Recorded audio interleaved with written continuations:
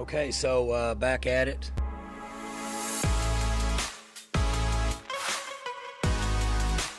We are back at it, finally, at long last. I am Carson Cunningham. This is the Pistols Firing Podcast. I'm joined, as always, by Colby Powell. Colby, we got football tomorrow, man. Fired up.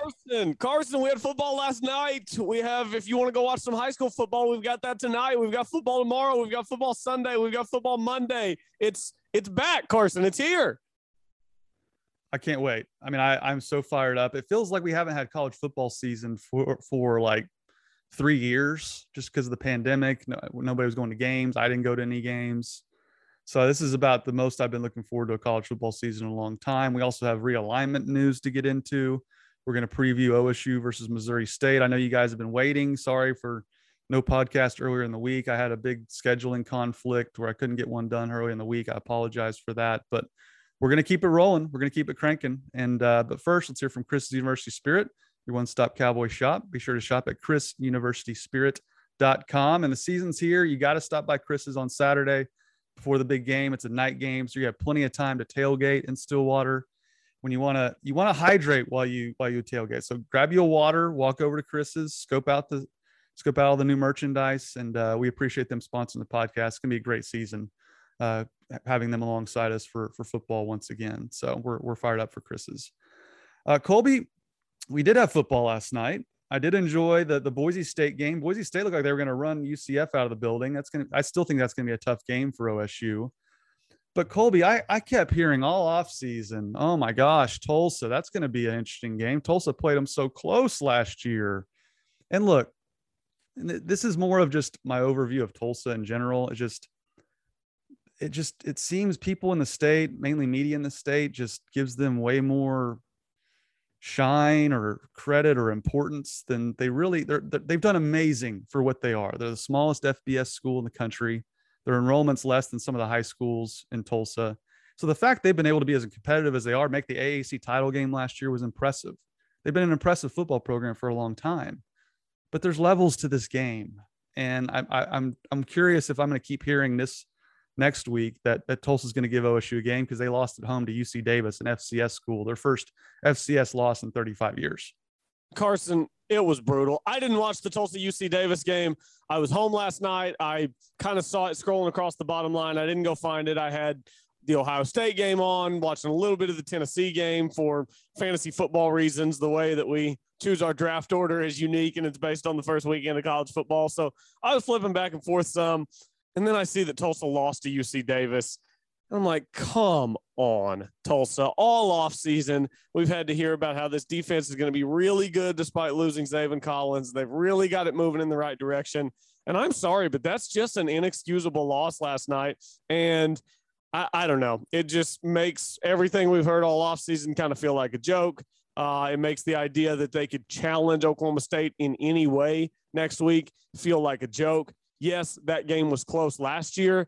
That was very fluky with Sanders going down and not knowing who's going to come in and throw the ball, the offensive line having problems. It was very fluky. And, I mean, look, Oklahoma State's going to go out and beat Tulsa by 30 next week, and I don't think we have any reason to think otherwise.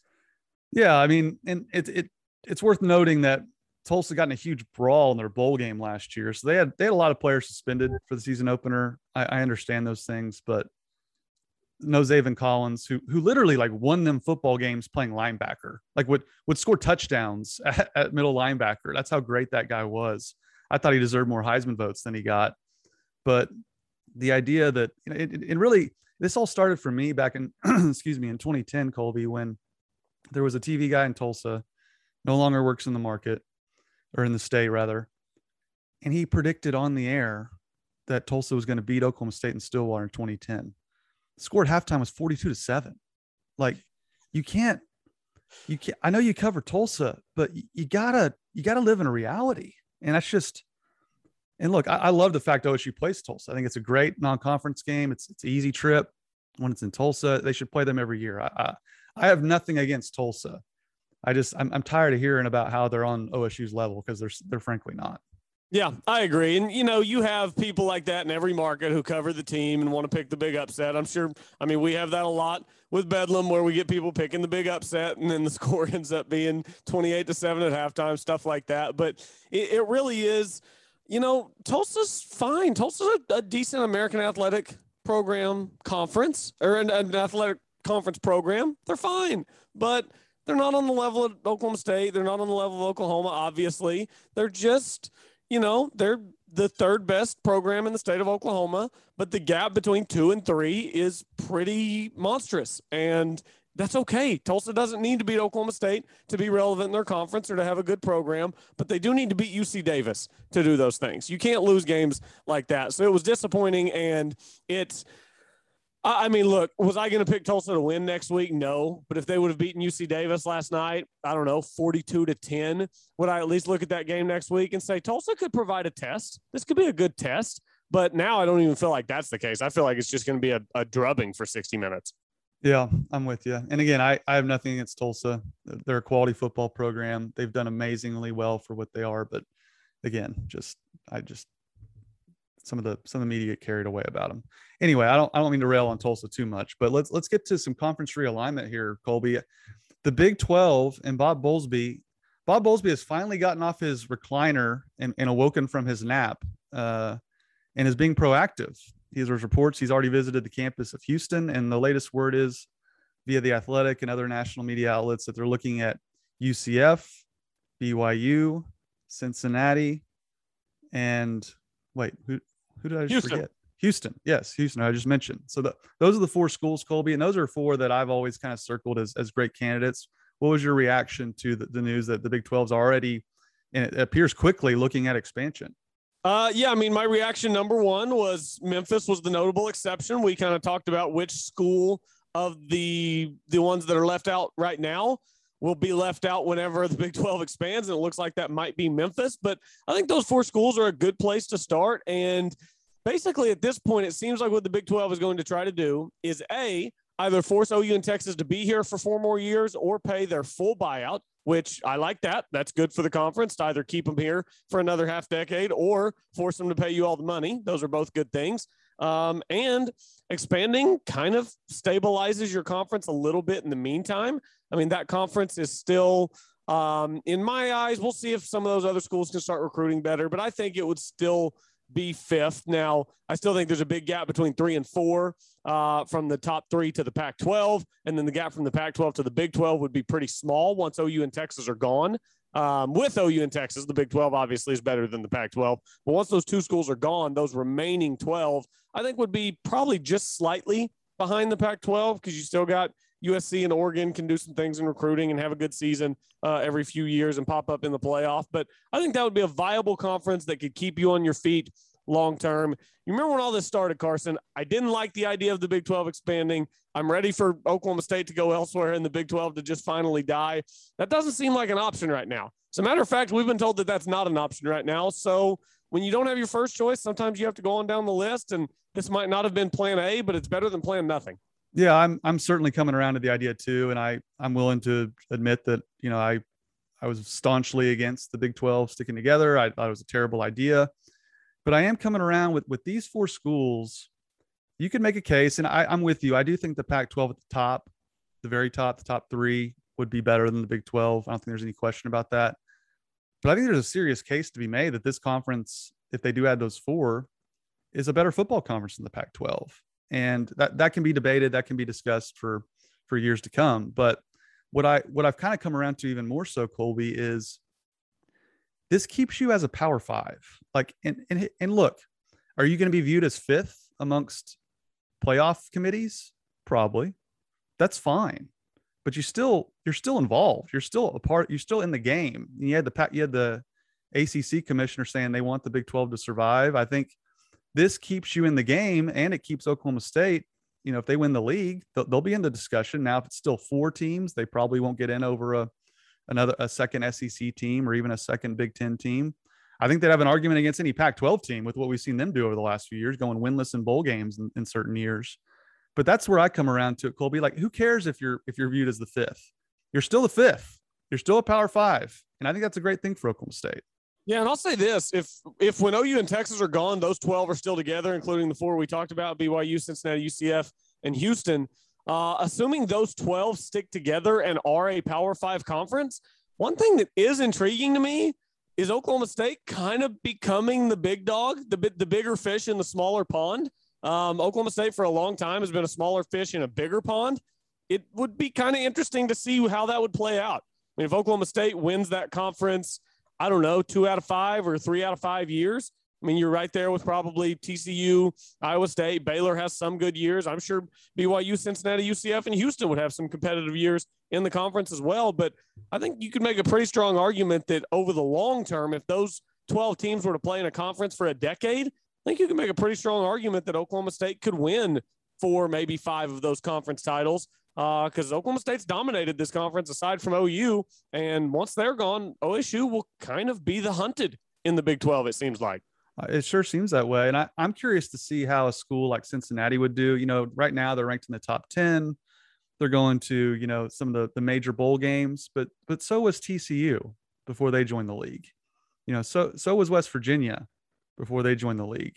So while I do think Cincinnati probably has better national standing as it stands right now, I think that could seriously change if they enter the Big 12 waters, like we saw with TCU and West Virginia. So that remains to be seen. But I do think this makes them more viable. And Colby, I've been here on the radio today. Maybe I should just stop listening to sports radio. It triggers me, I guess, sometimes things I disagree with. But I heard on the radio today that, oh, well, this stabilizes the Big 12 to where, you know, they're going to want to move on down the road and get this new conference together. And they'll work on a buyout with OU and Texas. They're going to keep collecting that $38 million until this TV deal's up. They can add these teams now and wait it out. They could add them now and still keep OU and Texas in the fold because they signed a grant of rights. So for people who think this is going to just give OU and Texas a trap door out of the Big 12, I think they're sadly mistaken. The Big 12 owes OU and Texas nothing, not one single thing. There should be no negotiations for any type of settlement with the buyout. The contract is what the contract is. If you want out of it, this is the number. This is what was agreed upon. You signed on the dotted line. This is the number. You either pay it or you stick around until 2025. And again, that's, I believe, before the 2025 football season, because I think it's like June 30th, 2025 that expires. So it would be between the 24-25 school year and the 25-26 school year, because it's not just football. I know that's what we focus on is football, but it's not just football. That is all the other sports as well. And I believe it would expire in that summer. So as far as I'm concerned, there is no negotiation. There is no let's meet in the middle and find something that works for both sides. You sign the contract, you want to leave, that's fine, but you can either stick around until the contract is up or you can pay the full buyout, and I don't see any reason the Big 12 would approach it any differently. Totally agree. Would you add Houston or would you add Boise State? That's the question I had. You know, I like Houston. I think it doesn't hurt adding them as much near this time around because Texas is out of the league. You know, I think that was the big blocking point for them was there's already enough Texas schools, but now that you lose the Longhorns, I understand that. I kind of would prefer Boise just because they're more of a TV brand. You know, they were on national TV last night. People recognize the Smurf turf. They know Boise State as a brand, and it kind of pairs them along with BYU to where BYU is not out on a big island, kind of like West Virginia is currently. How do you view those two? I would probably lean Houston, but I wouldn't. I'm not married to Houston. Does that make sense? I think that's probably the better play. You're in Texas. You're in the Houston market. You know, that's kind of geographically, it makes a ton of sense. I know that does leave BYU kind of out on an island by themselves, but Idaho's even further up in the Northwest. So then you're making more trips that way. I think I would lean Houston for the Houston market, staying in Texas, making sense geographically. I think that they'd be more competitive in more sports. I would probably lean Houston, but I don't hate the idea of Boise. But, yeah, I'd probably lean Houston. Yep, I'm with you. And one last thing before we move on, Colby, while I do like this move, I do think it's proactive. I think it stabilizes the conference. I would still not shut the door on the Pac-12. And here's why. I keep mentioning their TV contract will come up right around when the Big 12's does with OU and Texas. George Kliavkoff, the Pac-12 commissioner, it's no secret that he wants to expand. he knows what you and I have been talking about for so long, Colby, that the Pac-12 cannot just sit on their hands and go, we're good, we got our 12 teams. And while the schools right now in the Pac-12 are being uppity and snobby, and as you knew, they're going to be just so snobby to any schools from the central time zone that aren't Ivy League caliber. I think the commissioner eventually will convince them that this is what they have to do for TV. And if Fox tells them to do that, which I think they will, I do think there's a chance they could merge with the Pac-12 or OSU, and some of the more viable teams they would want for the conference could still bounce. I really do believe that. What do you think? I mean, yeah, if the option's there, I think that's probably still a better option. I wonder if the Big 12, I don't know exactly what the Pac-12 thought was going to happen when they decided not to expand. I mean, the Big 12 was going to have to do something, but do you really think the Big 12 adding BYU, UCF, Cincy, and Houston, you think that would be enough to make the Pac-12 say, okay, we need to go ahead and just kill this conference because we don't want another one out here competing with us. Let's just go ahead and kill them. Let's just go ahead and take about 4 of theirs and kill them and figure out what's happening next. I don't know what the reaction of the Pac-12 is going to be, but we've talked all along. I mean, we both think the Big 12 the Pac-12 needs to expand at some point because yes, they've got USC, they've got UCLA, Oregon, Cal, Stanford. They've got some schools, but they're getting lapped by especially the SEC and the Big Ten, and even to an extent the ACC. Those conferences are much more stable and formidable, especially in football, than the Pac-12 is. So yeah, at some point I think they're going to have to expand, but I still think that's down the road. For whatever reason, they just don't seem like they're ready to pull the trigger yet. So I still think that's a few years down the road. Yeah, you might be right. I just think money will change everything. I'm going to wait and see what the TV contract will look like potentially with the Big 12. But if the Pac-12 puts something together, kind of like the SEC did for OU in Texas, I think OSU's got to go, and I think they should. So that's way down the road. I'm just glad that the Big 12 is finally, Bowlesby's off his recliner and awoken from his nap. I'm happy about that. Let's move on to the season opener, Colby. Missouri State coming to Stillwater. Brandon Whedon is going to be calling the game on ESPN Plus. I had a chance to interview him last night. You can watch that interview on our pregame show at 10 a.m. on Saturday. It's on ABC. We lead right into OU Tulane kickoff, but we're going to be talking plenty about Oklahoma State and Spencer Sanders and just kind of the outlook for the Cowboys as well. So check that out. If you don't want to watch College Game Day, you want to watch local content, that's the place to be, 10 a.m. on Saturday. Shameless plug. I'm a company man.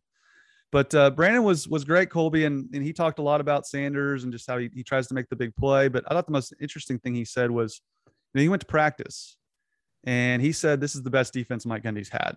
And he played alongside a really good one in 2011. We know the 2013 defense was legit. But I think he's right, Colby, with the depth they have on defense, just top to bottom. I mean, this really has a chance to be Mike's best defense. Yeah, I think so too. I think that last year we kind of saw some progression in that direction, and that's evidenced by the fact that Rodarius Williams made the roster in New York. Amen Ogbongbemiga made the roster in LA with the Chargers. I mean, those guys could really play, and you lose 2 of those guys, and we're still thinking that after losing 2 guys who've now made NFL rosters as rookies in rookie camp, we're still thinking Oklahoma State could have a better defense this year, and I don't think that's crazy. The D-line is going to be really good. It's going to make it difficult for opposing offenses to run the ball, for quarterbacks to get comfortable. I really think that this could be a defense that forces more turnovers because of what I think they'll be able to do in the front 7.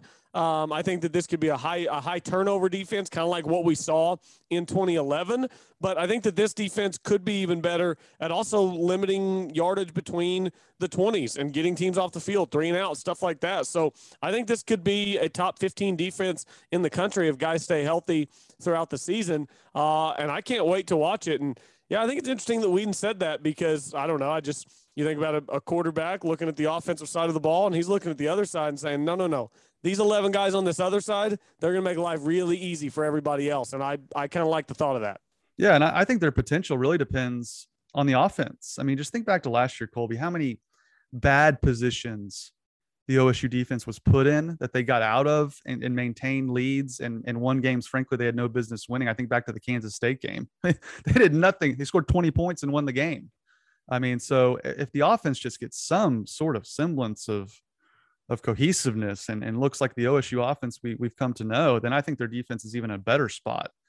I didn't bring this up to you before we started recording, but Speaking of sports talk radio, Colby, there's a lot of chatter out there about Spencer Sanders' status for this game. There's a lot of smoke out there, and I've heard it myself from people that I've talked to that perhaps he may not play on Saturday due to COVID restrictions. Nothing has come out from Stillwater yet officially. It's all speculation at this point. But there's a lot of speculation out there that he won't play. And man, Colby, if that happens, like, can Spencer Sanders get a break? I mean, my goodness, this guy just gets injured in the first game last year. We know all the injury history besides that as well. That would be just, look, it's Missouri State. They're going to win the game. But, man, you want to see Sanders get out there and have a great day and get on the same page with some of these young playmakers. Yeah, that would be highly, highly disappointing. We'll see if that's actually how it plays out. I think that he'll play, but we'll see. I mean, I don't know.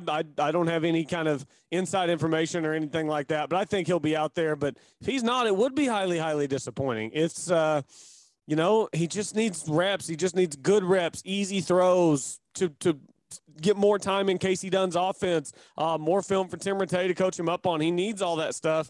And it's like you said, can the guy catch a break? He hasn't exactly had everything go smoothly since he's taken over as the quarterback. Couple different offensive coordinators, couple different quarterback coaches, injuries along the way. It just, things haven't gone smoothly, and it'd be nice for things to just kind of go according to plan once for Spencer. Yeah, because they have not. And I don't know, if he's vaccinated. We don't know any information in terms of that type of stuff. But, man, that would be not crushing, just really disappointing, kind of a letdown for week one. But I did want to go over with you, Colby, some topics for the season.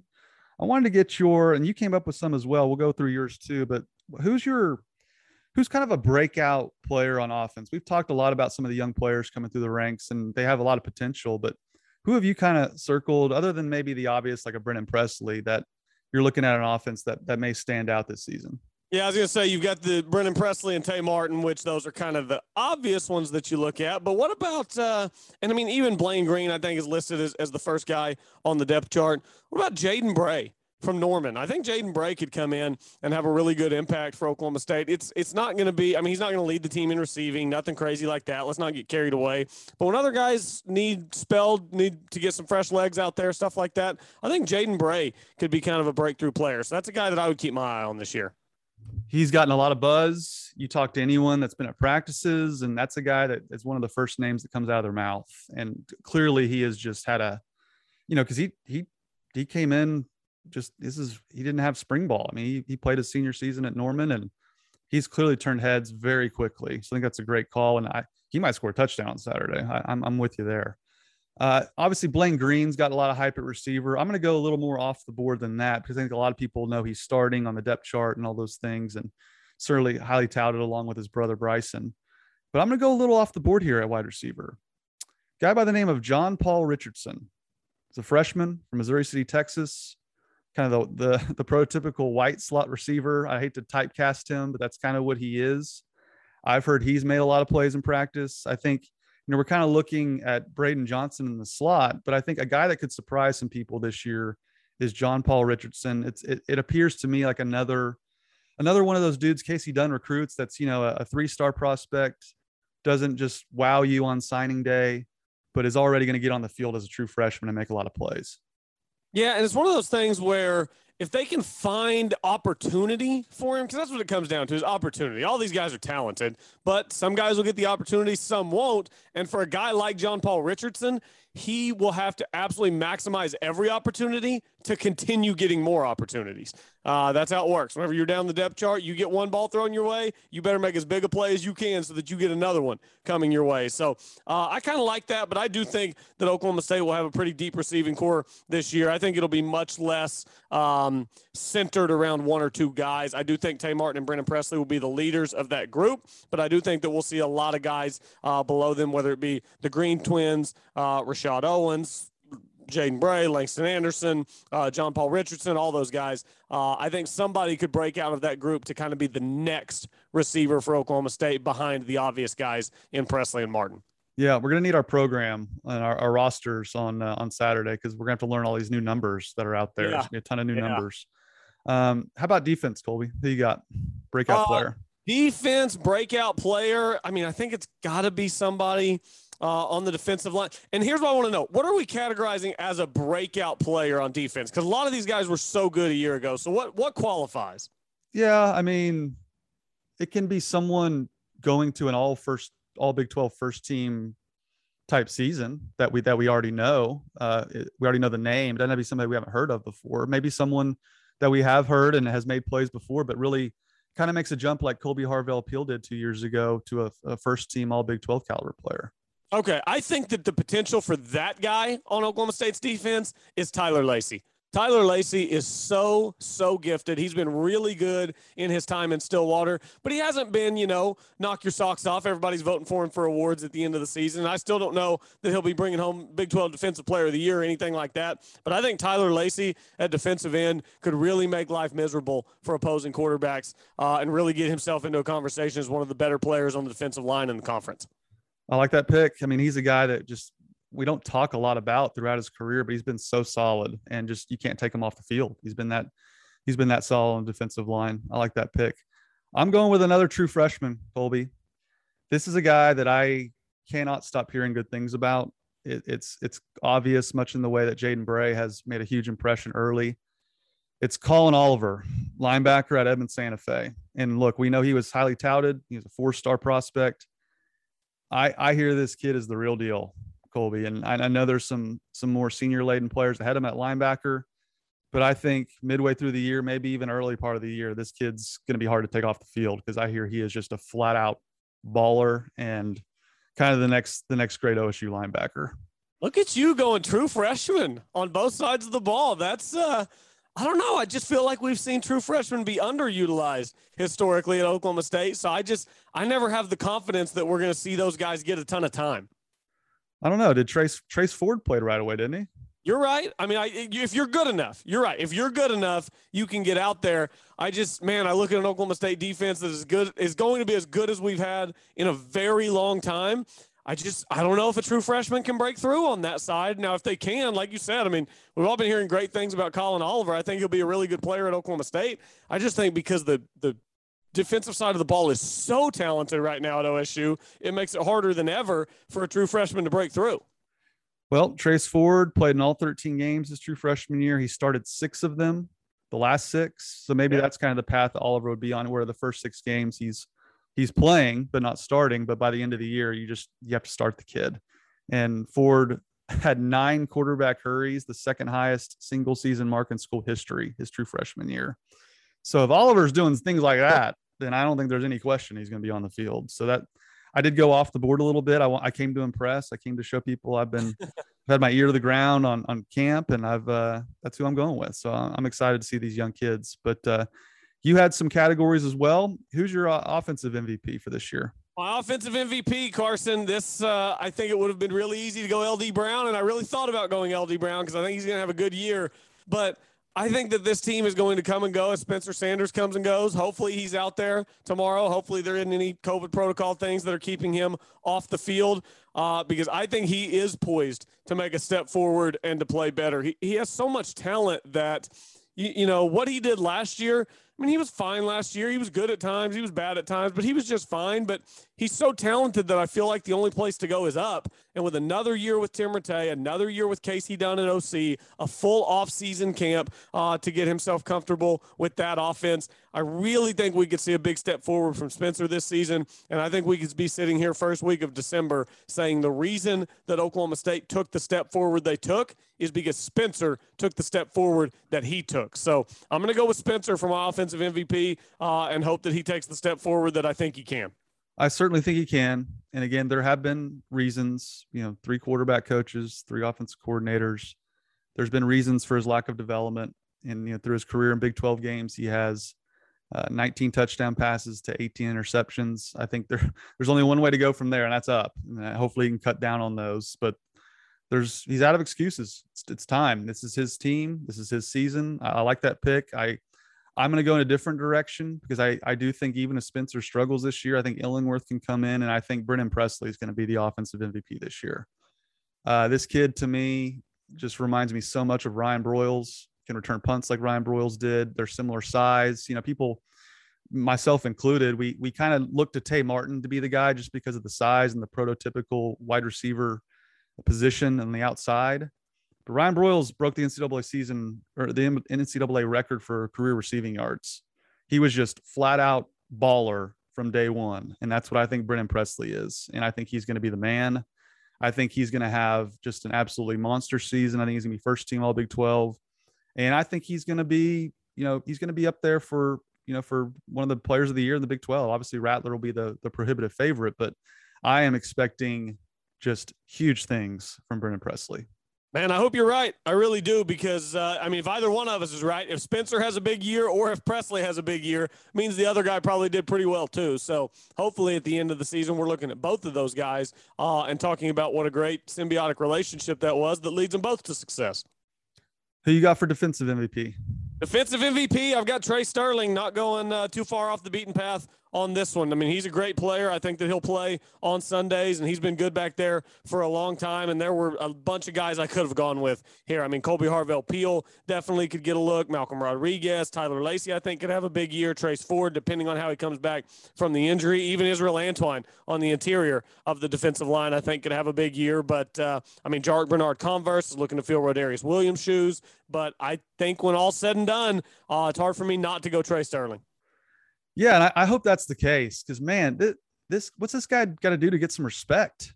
Golly. I mean, why isn't he on any of the lists? Why isn't he being talked about as one of the best defensive players in the conference? Because it's pretty clear that that's what he is. I know it's bizarre, and maybe just people like to put the Texas safety up there and play, and they kind of meet their quota with Colby Harvell-Peel, so they just move on, and they're like, we can't have two OSU safeties on their defense because they're still stuck in 2008 thinking of OSU's defense. They haven't been paying attention. So maybe that's it. But he came back, and I thought that was a huge, huge coup for Oklahoma State. And I love Trey Sterling. I think he's one of the better safeties they've had. And I'll go opposite him. I'll go Colby Harvell-Peel. He's the more established guy. I just think he'll get more kind of the pop plays, the interceptions, the sacks. I just kind of think he'll have more of the eye-popping plays, and really the difference-making plays is just – he's had a knack for that since he's been back there at safety. I think all the way back to that bowl game against Missouri, he had the huge tackle to end the game against Missouri. He's always kind of had that knack. And so I'll go with Colby Harvell-Peel. Massive that he came back as well.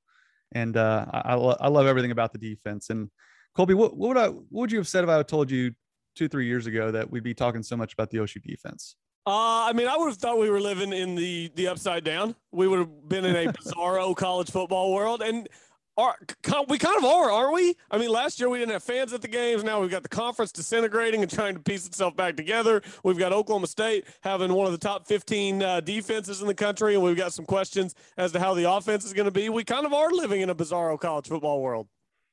We are. How about OSU's record? Let's go game by game, shall we? Game by game. All right. Missouri State and Tulsa, I'm assuming we both have wins. W's. Yep. Boise, I've got as a W. I've got that as a W, and I see it being a tough game. I really do. It's an 8:00 kick in Boise.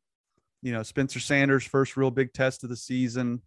If he turns the ball over, Colby, they could absolutely lose that game. But I kind of see it going more the way of the Oregon State game that Spencer, probably still one of his best games, was that his first game against Oregon State on the road at night, Pac-12 after dark. I kind of see it going that way, but I think it's going to be tough, but I got OSU winning. Yep, I do as well. I think that Oklahoma State wins that game by probably double-digit points, 2 touchdowns, 17, maybe something like that. Now, the first conference game is Kansas State. Oklahoma State has been pretty average in conference openers, but I'm giving them the win against Kansas State, but for whatever reason, that game is always close, and I just feel like that's going to be a 28-27 or 31-30 type game. Yeah, I'm with you. I mean, I think Mike Gundy has a losing record in Big 12 openers, which is astonishing considering his record in the Big 12 over his tenure. So I'm worried about that game. Kansas State has shown a knack. They've upset Oklahoma 2 years in a row. That game worries me more than it should, but I'll go W as well. All right, so we both got W there. Baylor, I'm assuming you have a win, as do I. Yep, that gets them to Austin, Texas, undefeated. All right, you hit me with Texas first. I've got a win, and for me, it's always tough going to Austin. Even when they're not good, it's hard to win down there. I mean, they weren't good a few years ago when Chuba Hubbard's running off tackle in the red zone. I don't see it with Texas. I mean, they're going with Hudson Card over Casey Thompson. I think that could be a revolving door at quarterback this season for them. And I just think OSU's defense can kind of control that game. And as long as OSU doesn't bog down the red zone like they did last time they went to Austin, I think they win this game by double digits, by 10 points. I really do. And OSU should have done that last year. If they just get out of their own way, Colby, I think OSU wins this game. Now we'll have to wait and see, but I don't see the avenue for Texas unless you just say, oh, well, OSU turned it over a bunch.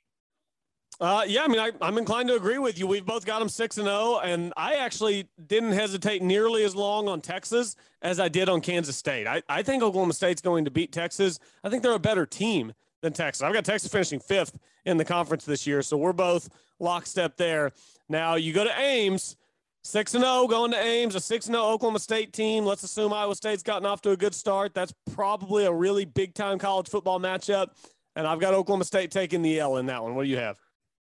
I've got them losing that game too. And it would be different for me if Iowa State had some attrition, if Charlie Collard left, or, one of their defensive linemen that was going to go to the NFL would have left. But they literally got everyone back. And their season to me sets up so much like OSU's did in 2011, where all those guys returned. They had a great season. Winning there is going to be tough, and I can't give them the win there just because I think Iowa State's really, really good. Now, Mike Gundy does have Matt Campbell's number. I think he's 4-1 against him.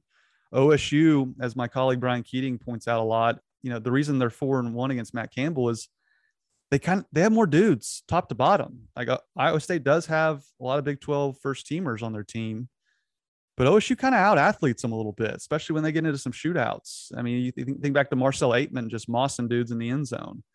I mean, they don't have Aitman anymore, but man, they just seem to have more playmaking than Iowa State does when it gets down to the nitty gritty. And look, Breece Hall is going to be a handful for that OSU defense. I'd make no mistake about it, but that would be the reason to pick OSU, but I can't pick them to win that game. Yeah, I can't really either. It's just Iowa State's really good. It's in Ames. I think it'll be a good game. I don't think Oklahoma State's going to get their doors blown off by any means, but I do think Iowa State will win it. Kansas, we both got to win. What about West Virginia and Morgantown? I've got to win, but West Virginia to me is the surprise team in the league this year. I think they're going to finish close to 5th or 6th in the league. I think they could challenge for the top half. I really do. I like Neil Brown. I think he's doing a good job as head coach at West Virginia. That's always a tricky game, but I think OSU's the superior team, so I'm going with a win. Yeah, I'm taking Oklahoma State over West Virginia. I'm kind of an I'll believe it when I see it guy with West Virginia. I hear the Daggy talk. I hear the talk about West Virginia and how they could threaten. I'm going to have to see it to believe it with West Virginia. We hear it a long time, or we hear it all the time, and we hear about, how difficult it is to travel to Morgantown and all this stuff. And I just don't think that really holds water. I mean, a lot of teams have success in Morgantown. OU beats them like a drum in Morgantown. Oklahoma State has, played some close games in Morgantown, but they always come away with the win. I'm just not really a big, huge West Virginia guy. This next team, though, Carson, I think TCU could be the surprise team in the conference this year and finish top half. I've got Oklahoma State losing to TCU. Patterson-Gundy has been a good matchup, and TCU's kind of been a problem for Oklahoma State, and I think it could be again this year. Did you skip Kansas? I did. That's probably the right call. Definitely a W. Not much. Discussing Kansas is kind of like discussing Missouri State, honestly. So, yeah, I'm with you there. I mean, you can't spell Jayhawks without W. It's right there in the name. Yeah, you're right. Let's see. TCU, I'm totally with you. Patterson really has kind of had Mike Gundy's number. We talked about Gundy having Campbell's, but that game always worries me. Gary Patterson just tends to ugly games up to where it looks like OSU's never going to get a first down. They're just punting on 4th and 2 all game. I'm going with a win though. I've been high on Max Duggan more than most. The only way they beat OSU last year was they had like their worst offensive day in eons, and it was still a game. I just have more confidence in the OSU offense. It feels like they do that against TCU, though, for whatever reason. It feels like TCU makes them have their worst offensive day of the year. Well, that's a credit to Gary Patterson. I mean, he's been doing this for a long time. And there's a reason he's a defensive mastermind, and maybe he'll do that again. I just think Casey Dunn will have his ducks in a row better this year. I think he's going to lean way more on the offense we saw at the end of the year rather than bunching it up. He's been talking a lot about that in the offseason, about spreading things out, kind of getting back to their identity. And I just think if OSU again just gets out of their own way, I think they beat TCU. So I got that as a win. Yeah, I hope you're right. I really hope you're right, because I'm assuming you've got Oklahoma State beating Texas Tech the following week. They better. I mean, that's a team they used to own that for some reason they just struggle against lately. But I definitely go with a win there. I think Tech's got an interesting quarterback. They got that transfer from Oregon, who was a really highly touted quarterback. But I got to see it to believe it. And I just think Tech's what they are, and OSU should win that game. Yeah, Oklahoma State should win that game. I've got them beating Texas Tech. And then I'm assuming I'm not doing anything crazy with my Bedlam prediction. I'm assuming you're not either. Nope, absolutely not. I'm not picking Oklahoma State to win that game. Absolutely not. Now, I think it'll be a good game. And again, as much hype as Spencer Rattler gets, and rightfully so, I do think it's gone a little overboard that he's just the prohibitive Heisman pick and that he's, Baker Mayfield and Kyler Murray. That's not the case. He hasn't shown that yet. Now he has the potential. He looks like Patrick Mahomes throwing the football with his arm strength and mobility and things of that nature. But their offense was not humming at times last year. I mean, we all remember them jumping on OSU early, but OSU's defense really found their footing in that game, and it became a game in the second half until Ramondre Stevenson broke one off when OSU couldn't get a first down. And their offense scored 3 points in the Big 12 title game second half. I mean, they have not been the flat out juggernaut on offense with Spencer Rattler at quarterback. So that's one reason for optimism for me. But again, I have to pick Oklahoma. They're the prohibitive favorite, and they're a better team than OSU. But hey, upsets happen. But I'm going with a loss. Yeah, I think that if you look hard enough, you can find a reason here or there to be optimistic about this game. But I think you don't have to look very hard at all to find a lot of reasons to be pessimistic about this game. I'll say it till I'm blue in the face. College football is not designed for parity, and OU's in the club. They've been in the club forever, and if you're in, great. You get all the best players. You get all the best coaches. You have all the built-in advantages. OU has them, and they take full advantage of all of them. So I think that I've got Oklahoma State at 9-3, and you've got them at 10-2, Carson? I do. I've been bullish, man. I like it. I've been telling you all off season that I'm way more bullish on OSU than most people. And, people can call me a pistols firing homer if they want, but I mean, just look at what OSU has coming back on defense. Look at what happened last year. The games they lost were on the offense. And I trust Mike Gundy and Casey Dunn and the talent they've recruited to be a lot better on offense this year. I really do. The four running backs they have are all really good. I think they're all going to play. The offensive line looks light years better so far, provided they don't have the massive injuries they've had. I think people just overlook Mike Gundy's track record. And look, he has had some down years the last couple of years. But I'm sorry. I'm trusting Mike Gundy and his track record over a lot of these teams in the Big 12 because what does history tells us? History tells us OSU has been the second best program in this league for a decade. And I don't see that changing a whole lot. Now, the question is, do they get to Jerry World? I think Iowa State, I'm still picking Iowa State to get there because they'll have the head-to-head on OSU. That's my prediction. But again, I am way more bullish on OSU. I think a lot of people are going to feel really dumb for picking them to win 7-8 games. I'm at 9, which I feel like is pretty bullish. I just couldn't get there with them getting to 10. I couldn't get there with them making their way to the Big 12 championship game. I think that will be Iowa State. The top half of the conference, I've got OU, Iowa State, OSU, TCU, and Texas. 4th and 5th, I've got them both going 8-4 or 5-4 in conference, but I've got TCU winning head-to-head.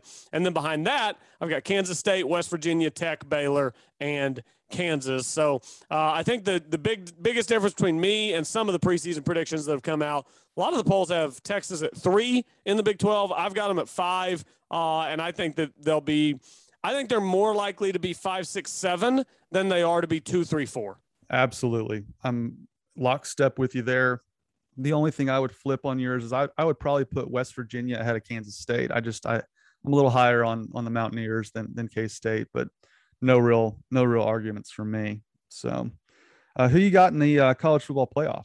College football playoff, Carson. I'm going to go really off the beaten path, and I'm going to pick some dark horses here. I'm going to go with Alabama. I'm going to go with Oklahoma. I'm going to go with Clemson, and I'm going to go with Ohio State, because the reality is this is the same movie that we keep watching year after year. We go to the theater and we watch the same movie, and it always has the same ending. So I'm going Bama, OU, Clemson, and Ohio State.